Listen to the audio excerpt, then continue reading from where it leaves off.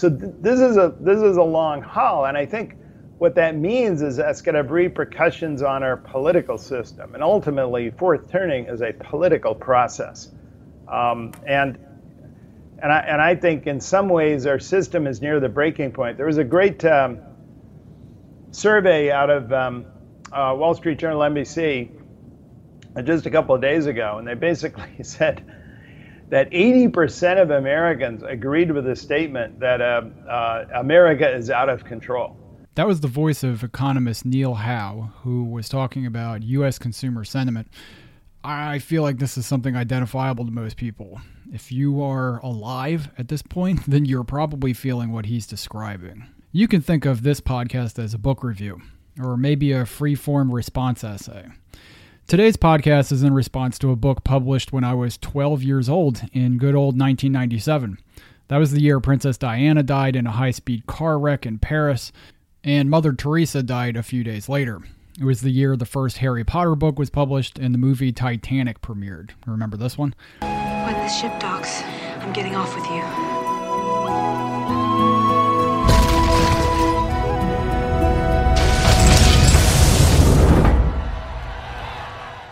I'm not really sorry that we're reviewing an old book. I'm interested in ideas on this podcast, old and new, and I'm excited to do a book review about something a little different. The book in question is called The Fourth Turning, An American Prophecy by William Strauss and the guy you just heard, Neil Howe. My wife bought it for me for my birthday, and when I opened it up, I saw that it had been signed by Neil, which is pretty cool. A historian I know, Phil Eisman, recommended The Fourth Turning to me, saying that it's a good historian's tool, though it shouldn't be overused. I've taken that to heart. That was a great warning from Phil. The subtitle of this book, The Fourth Turning, is What the Cycles of History Tell Us About America's Next Rendezvous with Destiny. Yeah, that's why you shouldn't overuse it. That's a heck of a subtitle. You might think you're going to find all the answers in here. Social theories like the fourth turning don't have the scientific rigor of hard science theories, like gravity or relativity. You have to be careful with them. Some are great, others are dull, and many are easily abused. Theories like this are kind of like a knife without a handle. The fourth turning lets you carve up history into bite-sized chunks, and you're liable to cut yourself if you're not careful. I'm going to entrust this theory to you, the 12 people who listen to this podcast, because I think it's really crucial for understanding our world right now. But first, I want to take a moment to get personal. At 35, on the older end of the millennial spectrum, I think I can safely say that my entire adult life has been spent in crisis. My adulthood has been the bitter winter of my society. So let me explain this to you. I was 16 when 9/11 happened. I remember I was walking through the back hallways of my high school on the way to AP Computer Programming. That class kicked my ass. I didn't have the brain for computer programming, and I still don't. Anyway, I remember the friends I saw in the hallway that morning. I remember walking through and getting to class. I think I was actually late, but it was just in time to watch a plane fly into the shining symbol of global capitalism, the World Trade Center. Okay, I have got to interrupt you right now. Sorry. Richard Hack, thank you very much. We appreciate the book is called Hughes. We want to go live right now and show you a picture of the World Trade Center where I understand, do we have it? No, we do not. We have a breaking story, though. We're going to come back with that in just a moment. First, this is Today on NBC. As other people have noted, the top news story the week before that was about shark attacks. In the next few years, I watched patriotism turn to jingoism as people my age were sent overseas to fight wars in the Middle East and Asia. The draft was actually floated, and I remember at the time thinking about that and thinking about the possibilities. The people we fought didn't speak our language or in the end have much to do with a bunch of Saudi Arabian-born hijackers.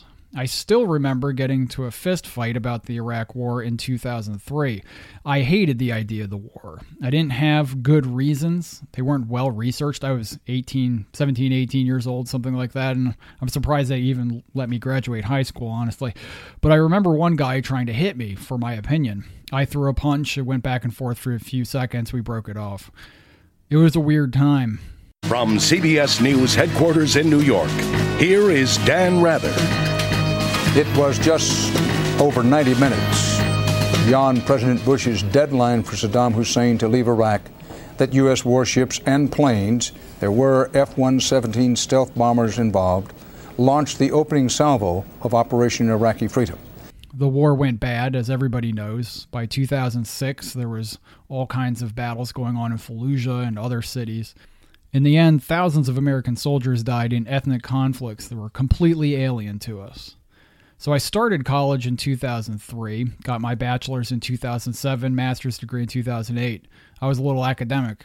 As I neared graduation in December of 2008, I remember watching the news. I don't think I slept that October.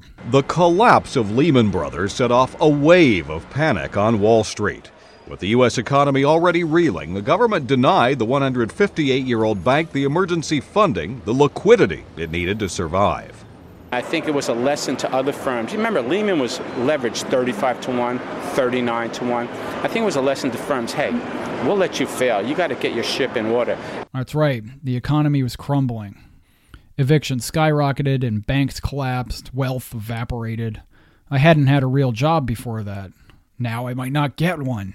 I did, though, get a job. My first job was working as a case manager in welfare services, which was a lot of writing resumes for people who have lived on dollars a day for years. Since the Great Recession, every organization I've worked for has scrambled for money, experiencing budget freezes or rescission. Everyone I know had poor job prospects. Promotion? Promotion, you got to be kidding me. According to economists, those budget constraints have meant that millennials have a hole punched in their future earnings. It will never recover. Our economy, and my economic future, is already scarred. So finally, at the age of 35, just this year, I got a job in an industry I wanted to work in for a decade. I started my job on April 1st, 2020. Yeah, pretty funny, right? By then, the stock market was plummeting for the second time in my adult life. I'm pretty sure the unemployment rate is higher than it was during the Great Recession right now. Well, there we go. The third crisis of my lifetime. 9/11, Great Recession, COVID-19, kind of happening on the decades when I think about it. Nowhere in between did we get bored. We've been in Afghanistan for 20 years. Institutions are rotting, churches are emptying and corrupt, and government agencies are sluggish except when it comes to corruption, and the military is unable to win a war. Some of my peers still live at home. Most are saddled with enormous debts, and there's a persistent pessimism that climate change will turn the world into a sauna. Now that I've read all that, it sounds kind of remarkable. It sounds like I've lived through an extraordinary time. I guess I have, and you have too. But why did it happen this way? Why has it seemed like there's been a series of well-timed disasters all happening around the turn of the century? Is it that I'm an entitled millennial who expects too much out of the world? Oh man, maybe. Or did previous generations experience this kind of turmoil? Did they know what this was like? It's hard to say, right? Every time has its difficulties. But if the last 20 years of crisis after crisis after crisis has seemed extraordinary, it wasn't unpredictable. I want you to keep this biographical note about my experience of the world in mind as I bring you back to this book I've been reading, The Fourth Turning, remember? That's what I started with. The thrust of this book is simple and powerful. History does not proceed in a linear way. Instead, history is a cycle, about 80 to 100 years long, that repeats itself with predictable regularity. History looks a lot less like a ruler than it does a tape measure folded back on itself. History is a temporal roulette wheel. All right, I'll stop with the analogies now. Before I explain how this cycle works, I want to note that Strauss and Howe rejected the linear history theory. What do I mean by linear history? It's the tendency to see ourselves at the end of a long thread of progressive advancement throughout history. You know, this is the theory that humans started as cavemen, developed language, invented agriculture, conquered the environment, built empires and civilizations, and finally, in the last century, reached the apex of our abilities and moral complexity. That's an easily digestible history, isn't it? It's clean. You can police your behavior based on that linear progression. And what I mean by policing yourself, I mean that it makes sliding backwards a sin. Don't be a caveman. Don't be a troglodyte. Don't be a Neanderthal. The sins of our forebears are laid bare along the long line of our historical progression. Dr. Martin Luther King Jr. had a line talking about the progression of justice.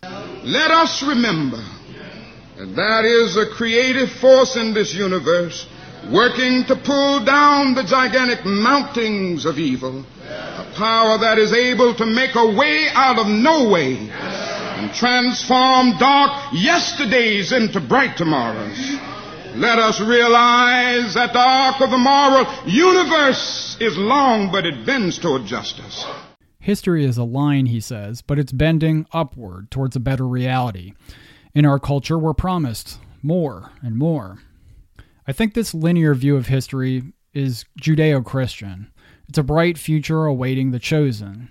What happens on earth stays on earth. There's an ascension at the end of the line. Another world is waiting for your immortal soul. This theological concept gets transformed into secular terms. We evolved from the digging stick to the wheel, then to the combustion engine, and now the smartphone. But the authors of The Fourth Turning pointed out that other cultures perceived history differently from the Judeo-Christian Western view of events. Back in 2012, you might recall there was fear of the Mayan calendar turning over. Why was everybody scared of the Mayan calendar turning over? Well, the new year was supposed to be the harbinger of the apocalypse. The year 2012 apparently would cause mass destruction. Some pretty terrible movies were made out of a dubious interpretation of the long count calendar. This mass suicide adhered to the Mayan calendar, which predicts the end of time to occur on the 21st of December of this year.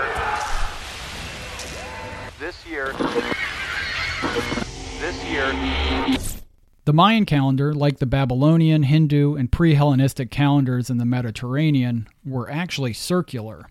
They talked about the long count of history, where cycles drive events, behavior, and the outcome of your life. For these cultures, the cycle might be thousands of years long, but it defined the broad strokes of existence. Cycles made sense, and you ordered your thoughts that way. Our world, under this theory, is ruled by cycles. The precession of the equinoxes, the orbit of the Earth and the Sun, the Moon's phases. These are the forces that define our everyday life. Cycles are the beat of the great concert of the cosmos. While the Mayan calendar had something like an 8,000-year cycle, in Rome there was a saeculum. All right, that's S-A-E-C-U-L-U-M, saeculum. The saeculum was the idea of the 80 to 100-year cycle. The saeculum was a mystical concept, caught up with life, death, and being in the world. It wasn't abstract either. The saeculum was personal to every human being.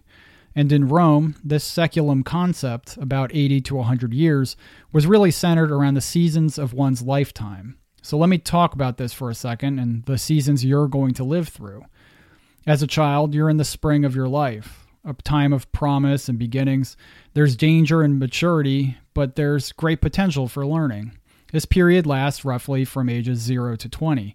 That's when you come of age, end your training, and enter the world. The end of this period of your life are the trials of man and womanhood, the SAT tests, the graduations, and eventually leaving home. As a young adult, roughly age 20 to 40, you're in the summer of your life. This is where the growth happens and you mature into yourself. You work hard and learn, developing the skills you need for the latter half of a lifetime. In the dangerous and unpredictable world, you cut your teeth on new experiences, take some hits, and build a family and wealth. You begin to care for others. At ages 40 to 60, you've entered the autumn of your life. A little creakier than before, now you reap the harvest of your summer, settling into family and career and the connections you've accumulated. This autumnal season is the season of management and careful planning. People now report to you. The responsibility you have to others has a new complexity to it. You're asked to run systems and pass on knowledge. At 60 to 80 and beyond, you finally gain wisdom, and you're in the winter.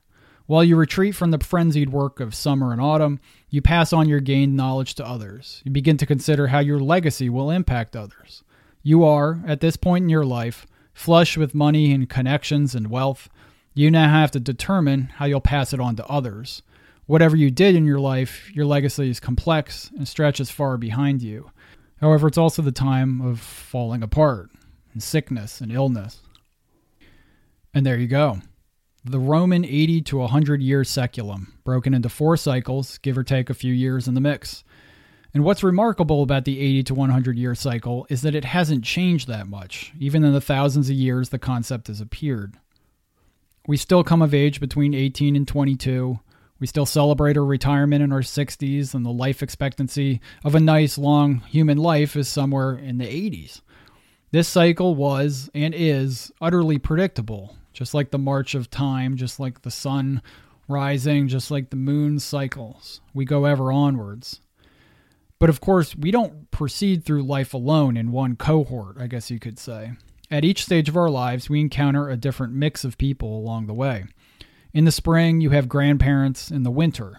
In the autumn, you see children in the spring of life just getting started. The seasons of aging work in tandem with the aging of those around you. So imagine history as each of these seasons, interacting with one another, sort of churning their way around. This is, of course, the idea of generations. Xers, Millennials, Gen Z, Baby Boomers, Silent Generation, Greatest Generation.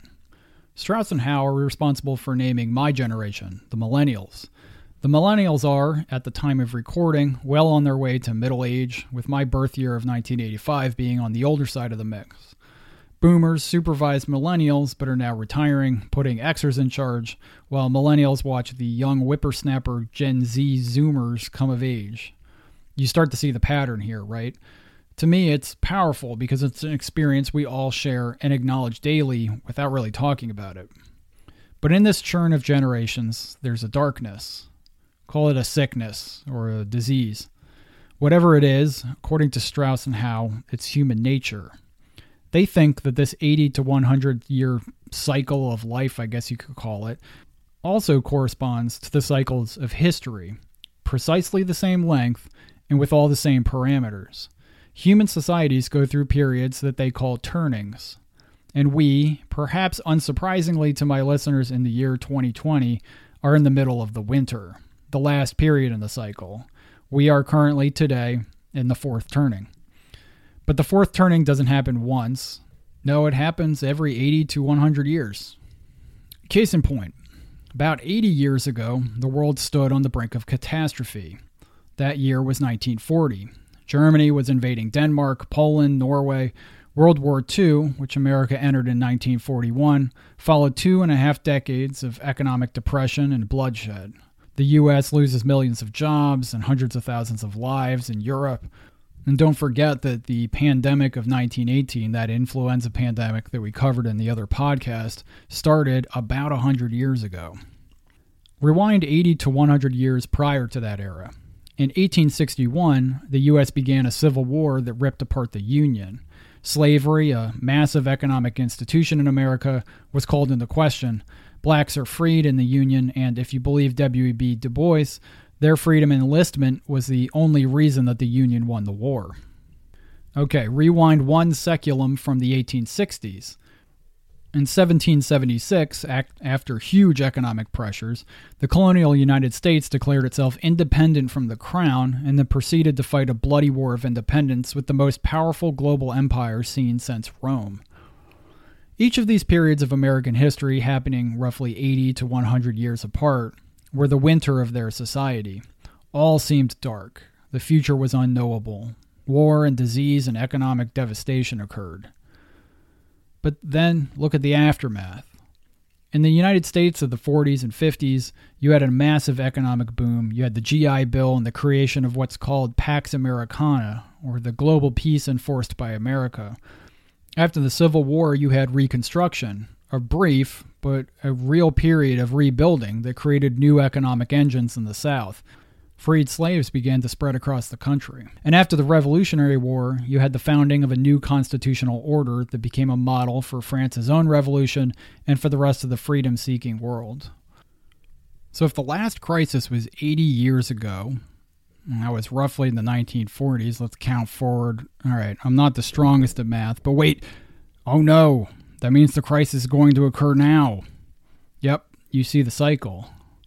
The funny thing about this book is that it was published again in 1997. Strauss and Howe predicted that America would face a 20-year crisis starting somewhere in the 2000s. They brought a lot of data to bear to prove this point. The book is chock full of examples, many of them American, but many not American, showing that history marches approximately to the beat of a human life. And hey, why not? It's hard not to think we're in a crisis when I hear people say over and over again, in these unprecedented times. Aloha, family and friends. We are living in unprecedented times. I appreciate everybody being here, and these are unprecedented times, and times that are difficult for everyone.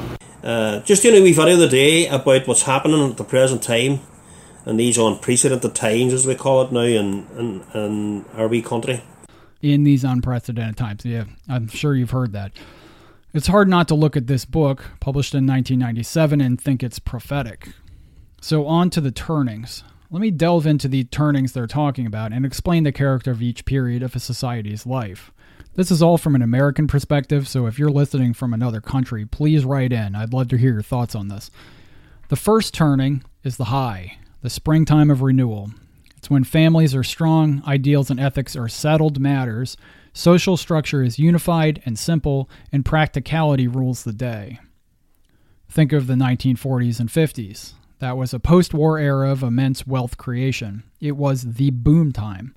Morally, it was also when a woman was at home caring for her family, Jim Crow was in full force as a moral stopgap of sorts, and it was thought of as a simpler time. The second turning is the awakening, the passionate summer of a society. In this period, family structure and the certainty surrounding moral ideals start to weaken. Institutions come under attack for being dispassionate and unempathetic. A new generation starts to chafe against their elders. Post-World War II, this is of course the 60s and the 70s. That's when civil rights splintered society and introduced reinterpretations of moral concepts like equality and challenged the status quo. It was also a time of creative forces. The Beatles arose in the early 60s and shattered old conceptions of music. The third turning is called the unraveling, and this is the autumn of the cycle. Families have become weak, institutions are even more stagnant, and the culture has become cynical. Individualism rules the day. Technology seemed to make us more connected by silicon, but less connected by spirit. The future isn't seen as being bright, it's seen as being dark and moody. Everyone seems to know that winter is coming, to borrow the phrase from somebody else, and it sounds a lot like the 80s and 90s, the era of disco and then grunge. The fourth turning, of course, is the crisis. It's when ideals gain champions, stigma attaches to those who don't comply, institutions that define the next era begin to form, and it's all done with an overwhelming sense of urgency. The conflicts during the crisis are total, all-encompassing, and deadly. Does this start to sound familiar to you? It kind of sounds familiar to me. But relax, because the flip side of the crisis, the winter, is that the wheel turns.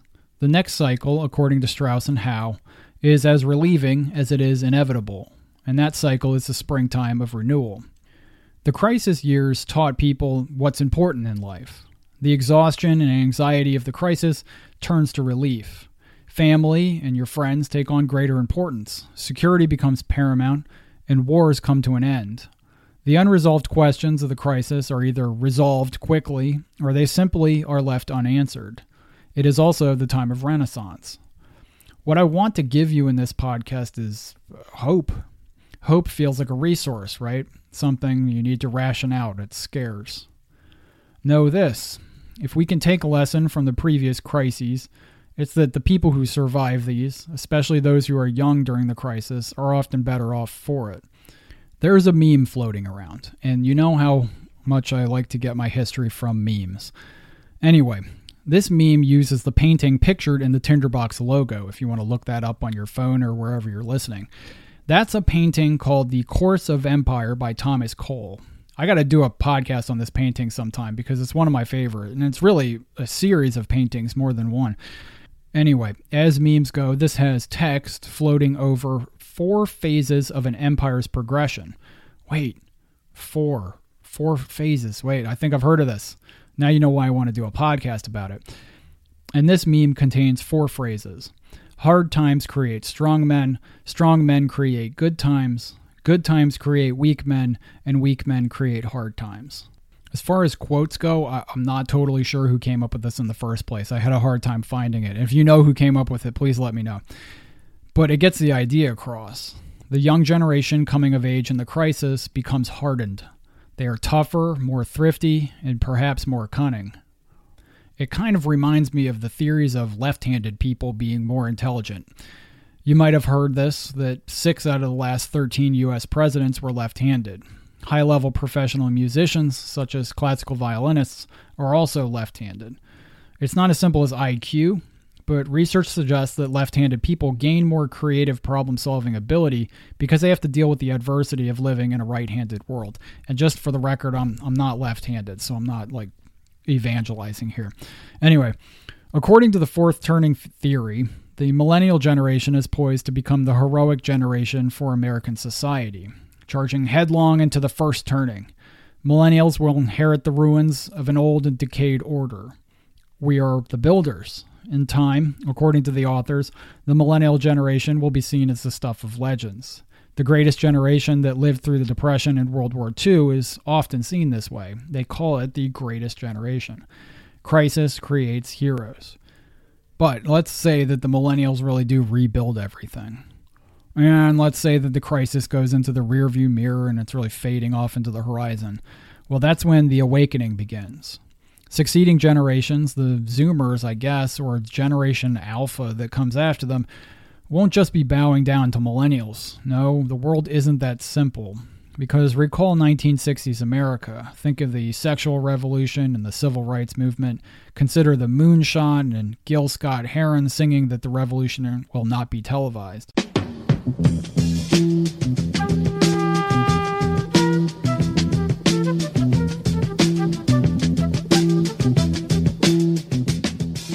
New moralities will spring up and challenge millennials. Those stodgy, thrifty, practical millennials will balk.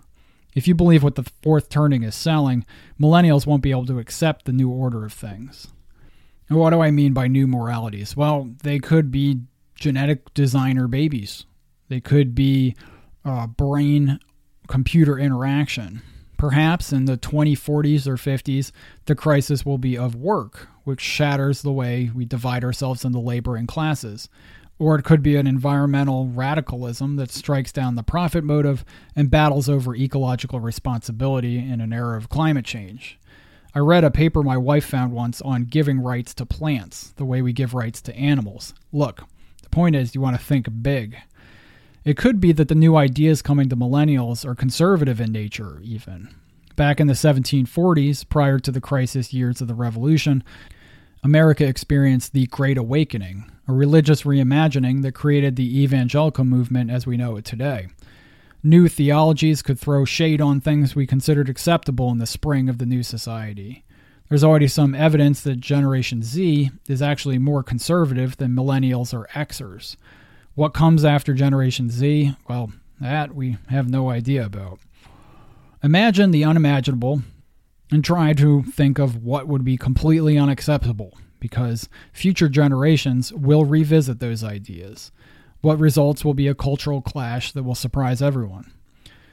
As I start to close out this podcast, I want to tell you, I get it. This is kind of a scary idea.